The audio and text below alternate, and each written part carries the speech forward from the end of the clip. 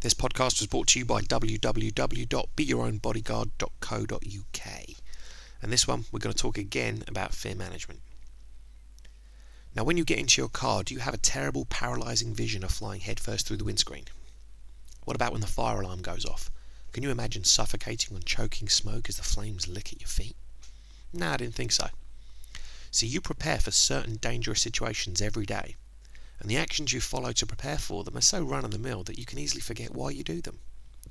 Putting on a seatbelt or checking the battery in the smoke alarm are simple precautions that you take to protect yourself in the event of a minority occurrence. A serious road accident or a house fire. Most people don't get involved in those.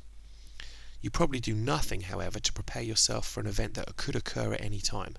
Deliberate and directed hostility from another human being.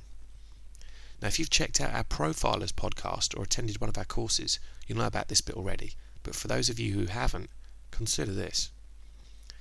I'm sure you feel that you're a funny, intelligent, sensitive and well-mannered person.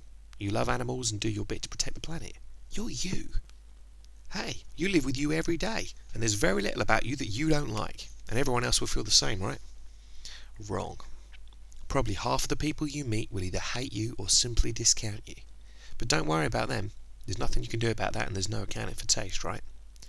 The other half of the people you meet are going to like you, but they're getting ready to hate you or discard you later. If you don't believe me, think about this. How many friends have been in your life for longer than a decade? What about all those people you met in the last 10 years who passed on by? Where are they?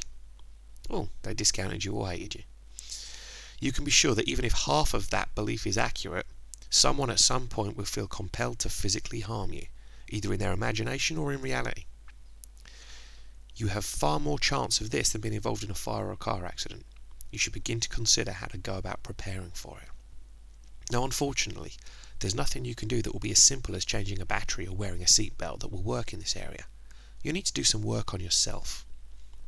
Develop skills so that you know how to react to aggression, that you can identify when it is coming, how it is coming, how to avoid or diffuse it, and whether it will escalate to a physical engagement. Knowing what to say, what not to say, how to stand, and finally where and when to attack are important if you're to deal with aggression of others with the same lack of fear that accompanies the fire test. For more information on our courses, please visit www.beyourownbodyguard.co.uk.